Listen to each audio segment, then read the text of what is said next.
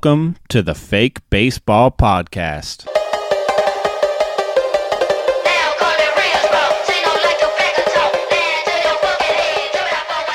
I am Blake Meyer.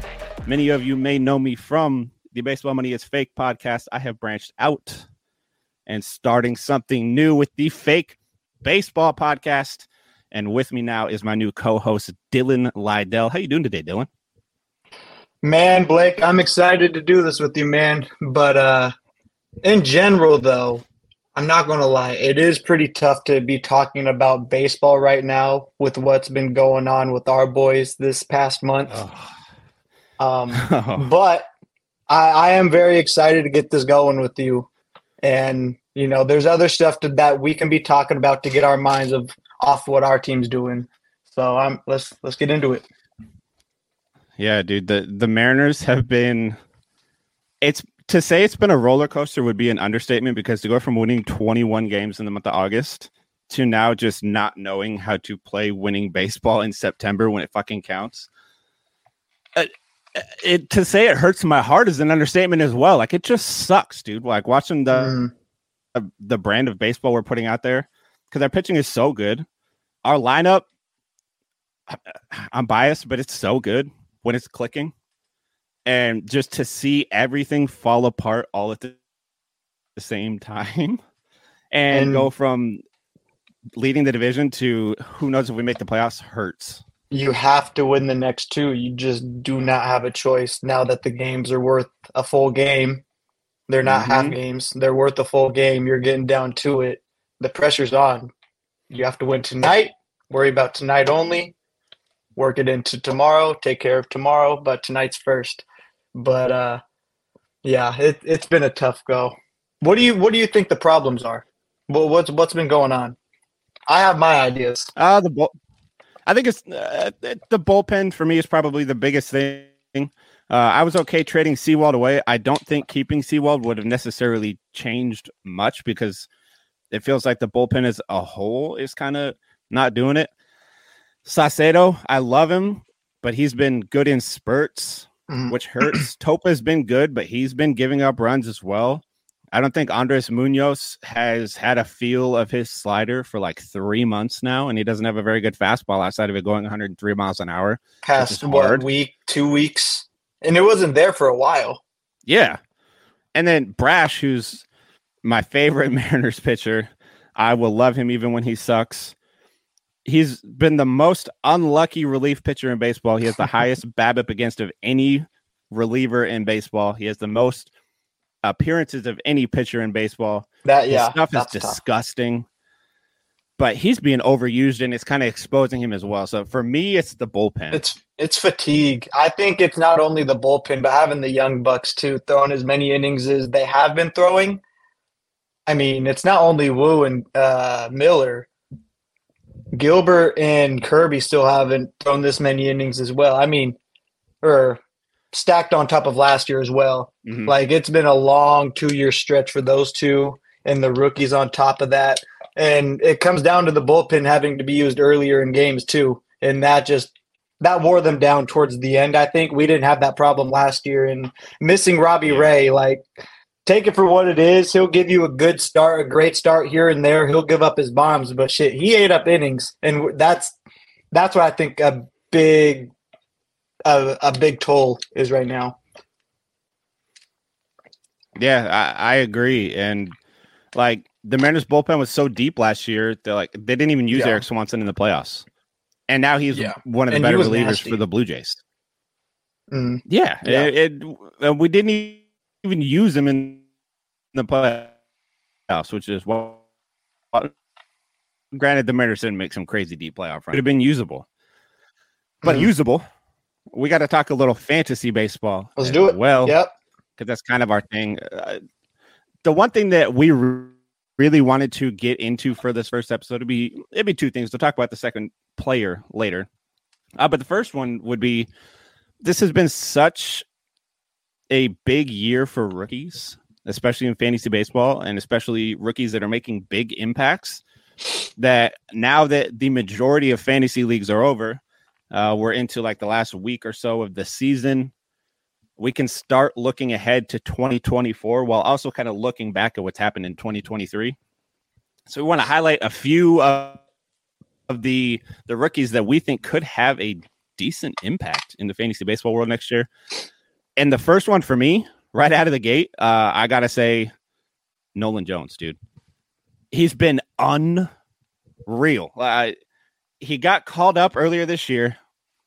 Weren't really sure how it was going to go. He's a power guy in the minors, playing in Colorado. It's kind of the magic combo to being good. He had his ups and downs, but in his last 45 games, including the first game of the doubleheader today, 25 extra base hits, hitting over 300, stole 10 bases. He's got an almost 15% walk rate, and he's hitting the hell out of the ball. His barrel rate in that time frame is 18.5%. Average exit velocity, 89 miles an hour. I'd like to see it a little higher, but he's also hit 2 home runs over 470 feet this year, which he's one of the only players in baseball to do that. What kind of impact do you think Nolan Jones can have next season? I think it's pretty apparent. If you're bringing up a power guy in Colorado, there's always upside there. And the fact that he's already shown it so early, he went on a good run at the end of the year. I think that's good momentum for him going into next season. And like you said, the pop is legit. Going 470 twice, and he's one of only how many players to do that? 2, you said?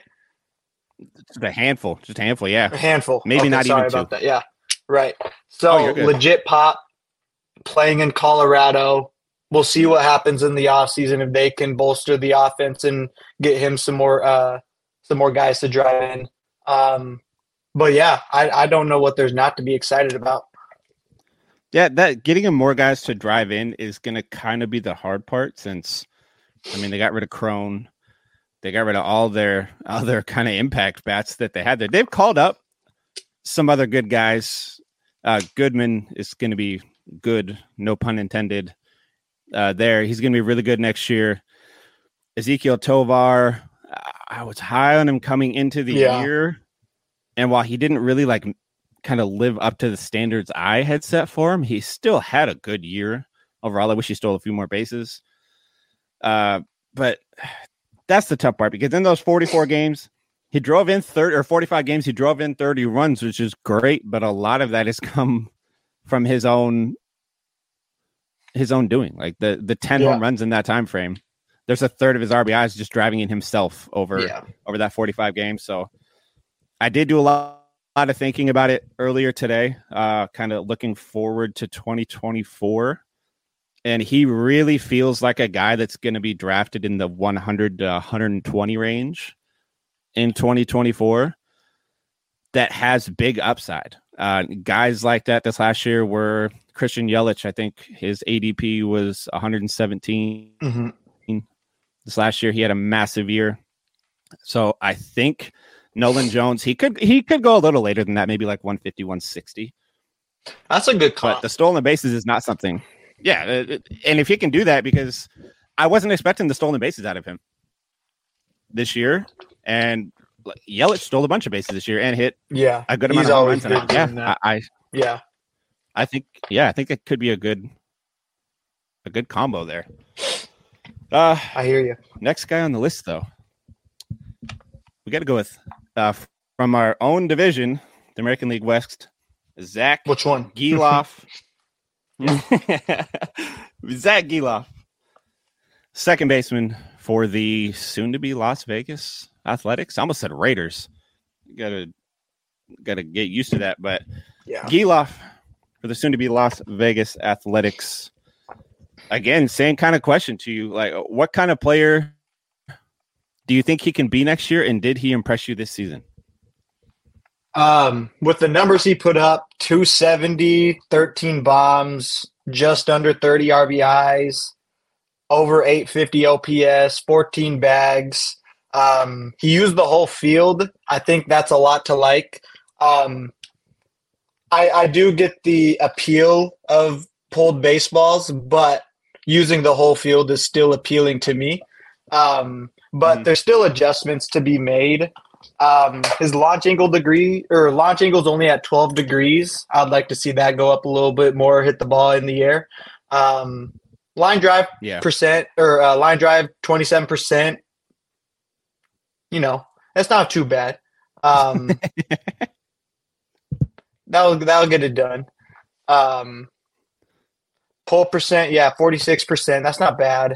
But just kind of the same thing about Nolan Jones as well is I think he's a good player. There's a lot to like with Gelof, but can he get help to surround him? Because I think teams will start to learn that if he's the only problem that they got to deal with in the lineup, they'll just pitch around him and worry about everybody else. It's really that. Like, these guys need support to do work themselves. Yeah, I think the way I'm going to have the most upside for him probably in 24, the path to the most upside for me looking at him would be is if Oakland bats Estieri Ruiz 1 and Gelof 2 next year. You can swing it. Yeah. Two is where you got your best bat usually. Yeah, that's a good spot for somebody him. like Ruiz who gets on base at a good clip. I wish he hadn't spent so much time on the injured list this year because I wanted to see him steal. He could steal 80 to 90 bases. Yeah. No doubt. I think he has like 60, and he's missed a bunch of games. So somebody like him who does a good job of getting on base, hits for a good average, okay walk rate, but it's just an automatic. Any single is automatically a double because he's probably going to steal second or even third. That is going to lead to so many counting stats for Gelof next season. And he has those 14 home runs, the 13 stolen bases, or whatever. It might be opposite of that, 13 and 14. 13 bombs. He had a good amount of doubles. The part that impressed me, though, so he's hitting 323 off of fastballs, only 182 off of off-speed pitches, but his expected batting average on off-speed pitches is 270. So he's just hitting it right at guys. Very lucky. Yeah, very unlucky, and he's got a good eye for the fastball still. So if that ticks up even 20 points and he gets to the Mendoza line, all of a sudden we'll say that's 5, 6, 7 more points on his batting average. He's on base more. He scores more runs, steals some more bases. He's a good doubles guy. I really do agree with you on the launch angle. If he could get closer to 15 or 16 degrees, I think he could be a 20 to 25 home run over the course of a season second baseman, which is huge because there's not a lot of second basemen that do that. You got Simeon, Albies, Muncy, Jazz. If Jazz can stay healthy enough to play enough not games a whole lot of them. Yeah. You don't get those kind of numbers at that position. Yeah, and not to go on like a little like side tangent, but the amount of home runs Ozzie Albies has hit this year is ridiculous. And Jazz Chisholm, despite the injuries, has put up numbers that put him on a 40-40 pace for 162 games, which is wild. I hope that dude can stay healthy. He's exciting, man.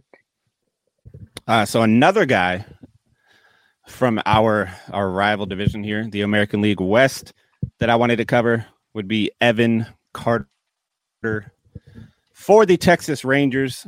He is somebody that kind of came up at the end of the year. He had a little fantasy relevance this year because I think he came up beginning of September, not that far into September. So far at the major league level, he's played 17 games, so he's had a good little run. But goddamn, has it been impressive in that time frame, hitting 326 with 8 extra base hits, 3 stolen bases, scored 13 runs. And he's got a 16% walk rate, which I abso-fucking-lutely love. Somebody that can be that young and had that good of an eye for the ball isn't something that you necessarily see that often. And granted, it's a small sample size. It is only 17 games. But one thing I always like to point out is small sample sizes are what you make of them. If you want a small sample size that looks good to be good, you can make it good. If you want a small sample size that looks good to be bad, you can find something in that small sample size that makes it look bad. For me, I think walk rate, even in a small sample size, correlates. If you have a 16% walk rate through 17 games to start your year, you're probably a guy that can have a pretty good walk rate over the course of the year. Now, 17%, that puts him up to like Juan Soto level. I don't think he is that, But in 97 games at Double A this year, he had a 16% walk rate. At 100 games in 2022 at high A ball, he had a 13% walk rate. So it's doable. Hitting in that Texas lineup obviously helps. Do you think he gets a prominent enough batting spot in the batting lineup next season to continue a run like this for the 2024 season? Adolis is a lock in the outfield. Mm-hmm. Ezekiel Duran was on the scene early. He fell off dramatically. I had him, dropped him.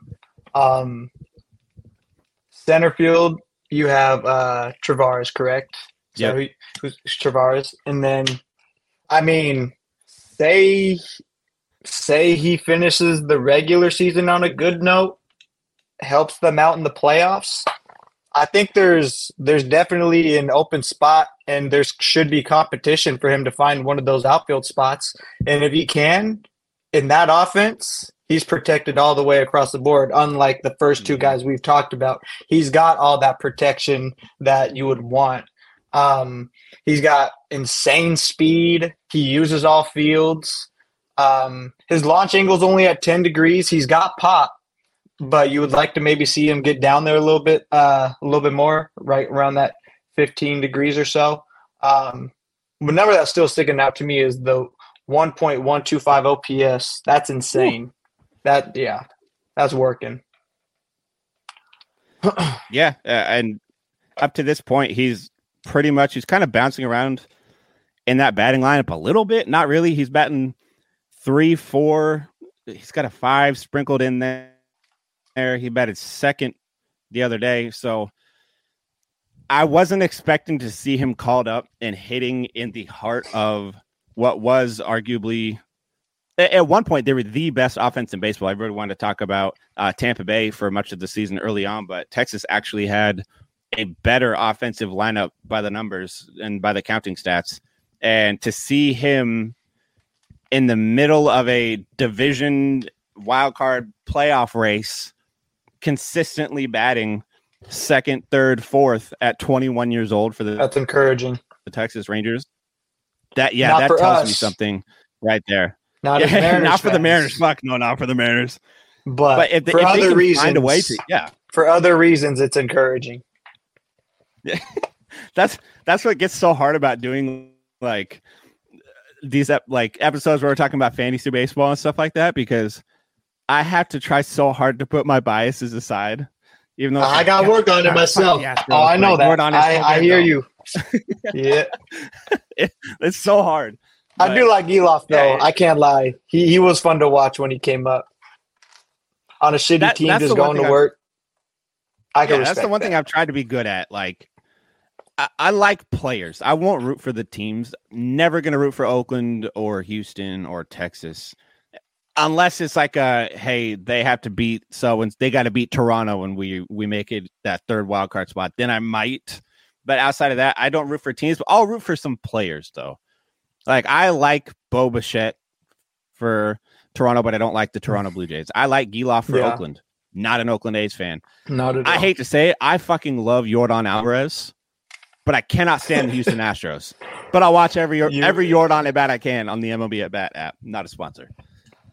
But yeah, so to Evan Carter, we're gonna get more into our rankings for next season on these guys the farther we get into the podcast. But I think he is going to fall in kind of that same Nolan Jones area for me next year. Although I could see Evan Carter going closer to the 200 slot for his average draft position.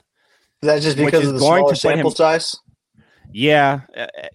And the kind of uncertainty of where he's going to bat in the lineup next year. Like, obviously, they're finding spots for him right now in the middle of a playoff race, which is very encouraging. That's something that you'll want to pay attention to from now and into the playoffs and see how he does in the playoffs and kind of monitor in the off season.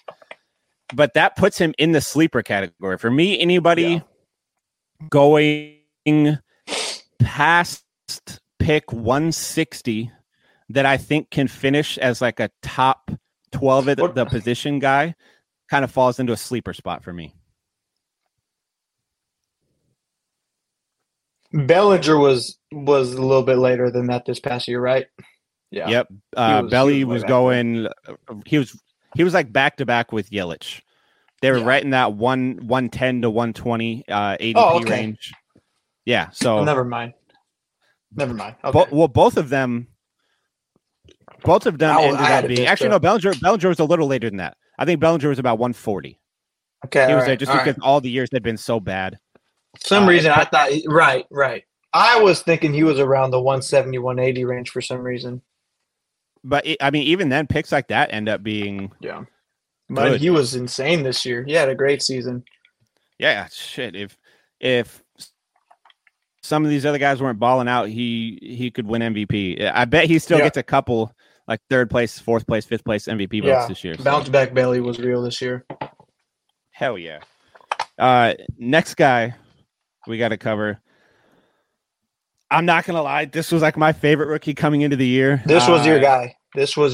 And if you guys listened to Baseball Money is Fake, especially leading up to the 2023 season, if you read any of my work over at Fantasy Pros, you would know that I fucking love Jordan Walker, and I love to cuss, so y'all got to deal with it. But coming into this year, my biggest comp for Jordan Walker, it sounds ridiculous without extra context, but my biggest comp for Jordan Walker was Julio Rodriguez.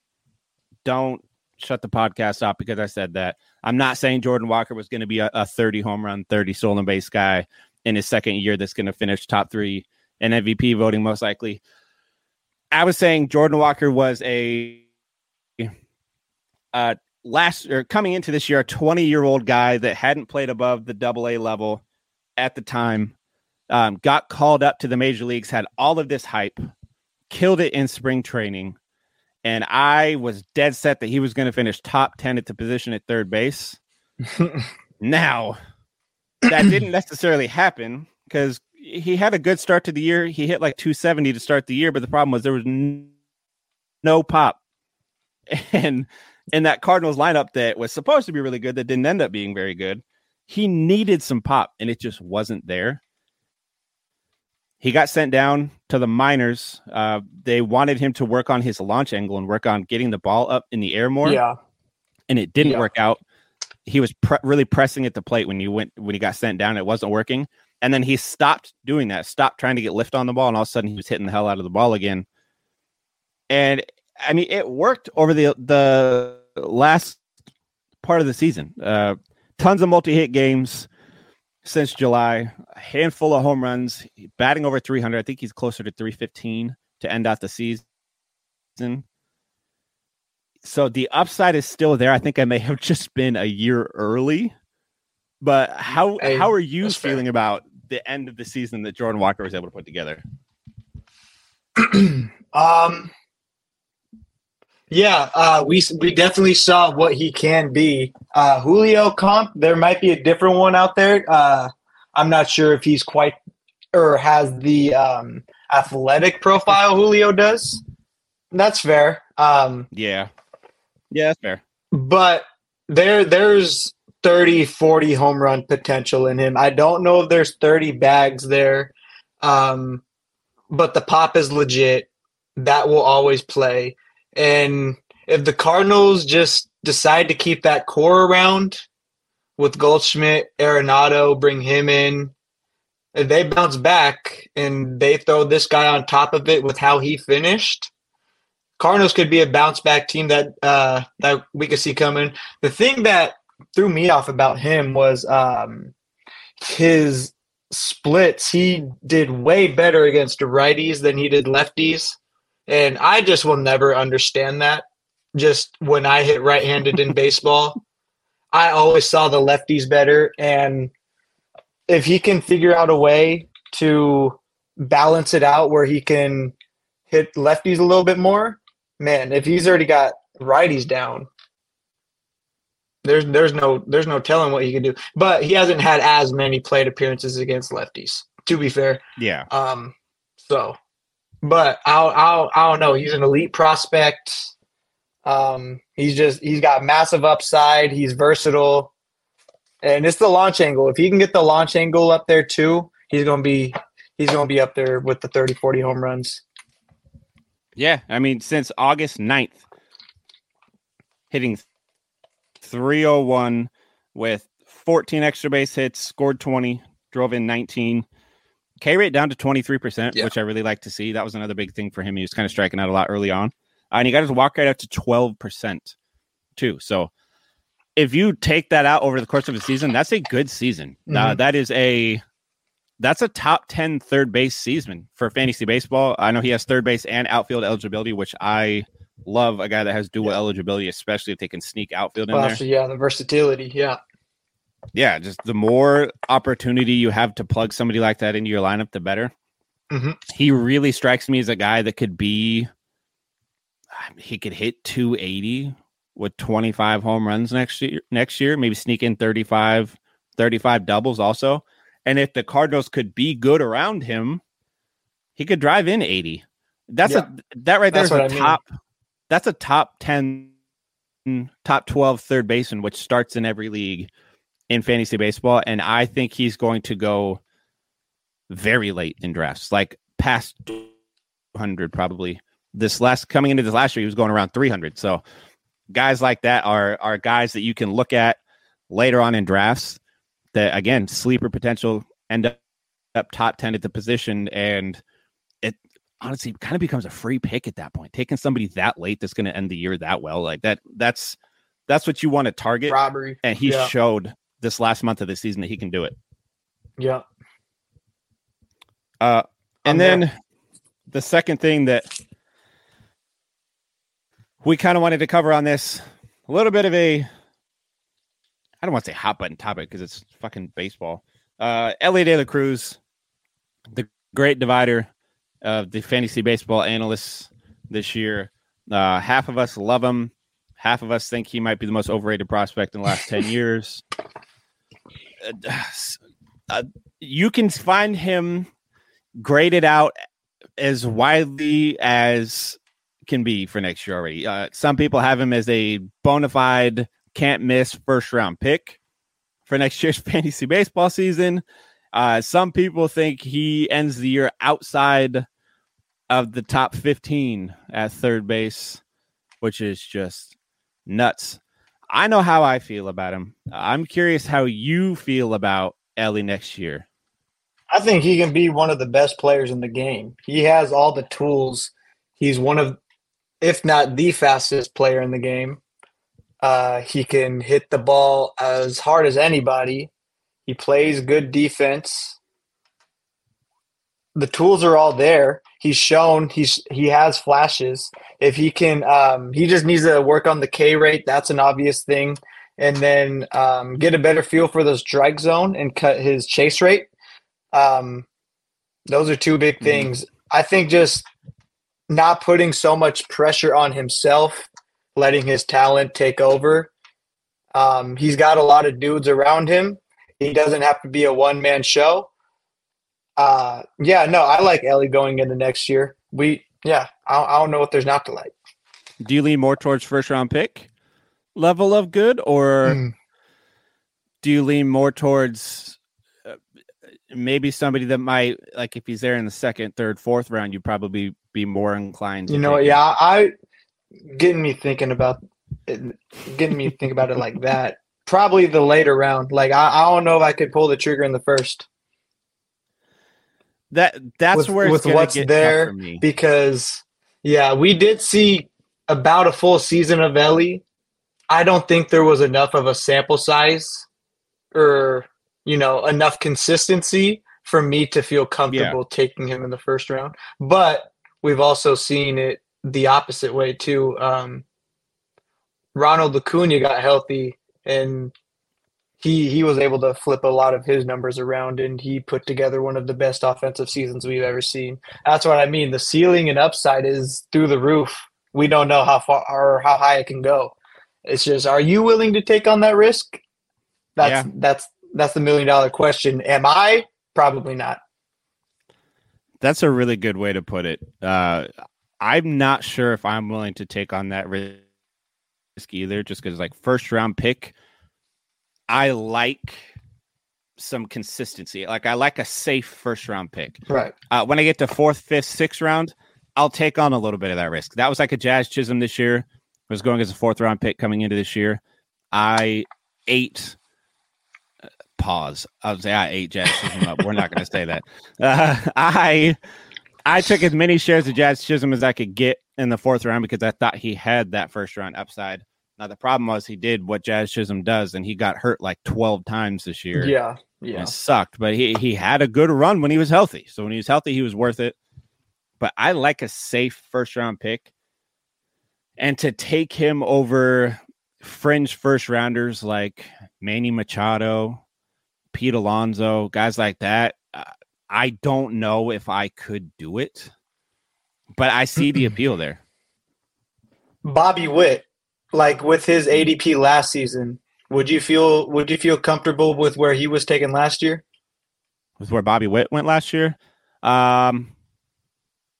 Yes. I had Bobby Witt as my trying to remember. That's kind of where I'm feeling it, because I wasn't all too there with Bobby coming into this year. I picked Fernando Tatis over him. I've seen what Fernando can do. It was just him staying on the field and not doing what he does. What else he does? That was it. But Bobby came out and showed he had a great year. He had a fantastic year. You could be getting that with Elly. Yeah. If not more. Yeah, exactly. Bobby Witt is I had Bobby Witt at I'm trying to remember. I'm not trying to stall, I swear. I had him as my number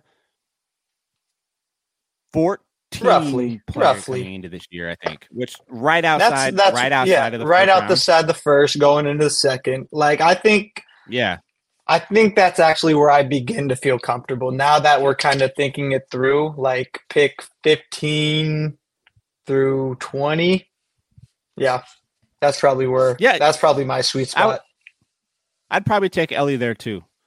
Like I had interviewed Eric Cross last September, so before most of the world even knew who the fuck Elly De La Cruz was, and we asked him who had the higher ceiling, Elly De La Cruz or O'Neal Cruz. That was like peak O'Neal was the guy last year. Point. Right. And Eric Cross, he now works for like 1,000 different places. Rotoballer is one of them. He's the 2022 Fantasy Baseball Writer of the Year. He told me that his like top comp for Elly De La Cruz is Alfonso Soriano. And every time I watch Elly play, I can kind of see it. The tools are there. I'm just a firm believer that Elly needs to stop switch hitting. I know it sounds ridiculous. I understand that that's kind of the added appeal to Elly De La Cruz is like, damn, look at all this power he's got from both sides of the plate, which is fine. But the problem is he kills right-handers, but against lefties, when he's batting right-handed, he strikes out like 40% of the time, which is nuts. I think he's hit 1 home run off of right-handers, 2 home runs. 2 home runs off of lefties this year. That's it. 5 extra base hits, hitting 185 off of them. I get that you want to be young and you want to be this amazing baseball player that can do it from both sides of the plate. But the problem is he's had enough of a sample size so far for me to see that he doesn't have the ability as a right-handed hitter to put up numbers against a major league pitching. Now, as a lefty, he can fucking rake. You can rake. Yeah, and that's his power side too. That's the power side. Yeah, that's where the balls go far. Yeah, I don't see how he could be worse batting as a lefty against lefties than he is as a righty batting against lefties. It honestly feels like it would probably just be a wash if he did both. Bunt against every lefty. He's so fucking fast. He could just he's there in 3 every steps. single time. Yeah. So I think. I mean, I know the Reds are really enjoying their young core and kind of letting them develop together and play this exciting brand of baseball. So they're not going to stop Elly from batting switch as a switch hitter. But I really wish they would, because I think, at least in the fantasy baseball world, that would help a ton. But yeah, fringe 1st rounder for Elly, I think, is a good consensus. We'll dive into that more throughout the offseason, but for those of you that stuck around, I appreciate you guys listening. If you could go ahead and hit that follow button, whatever podcast platform you are listening. If you find us on YouTube, if you can hit that subscribe button. And we always love 5-star ratings as well, since this is episode numero uno. Those go a long way to helping us jump up those podcast charts, which is what we are trying to do. Make sure you follow us on all of our socials. Majority of them are at Fake Baseball Pod, POD. Twitter or X, whatever you want to call it, is at Fake Baseball. And you can find me on Twitter at Balake, BUHHLOCKAYE. I'm Dylan, and you can find me on X at DLydell_09. And we will catch you guys next time.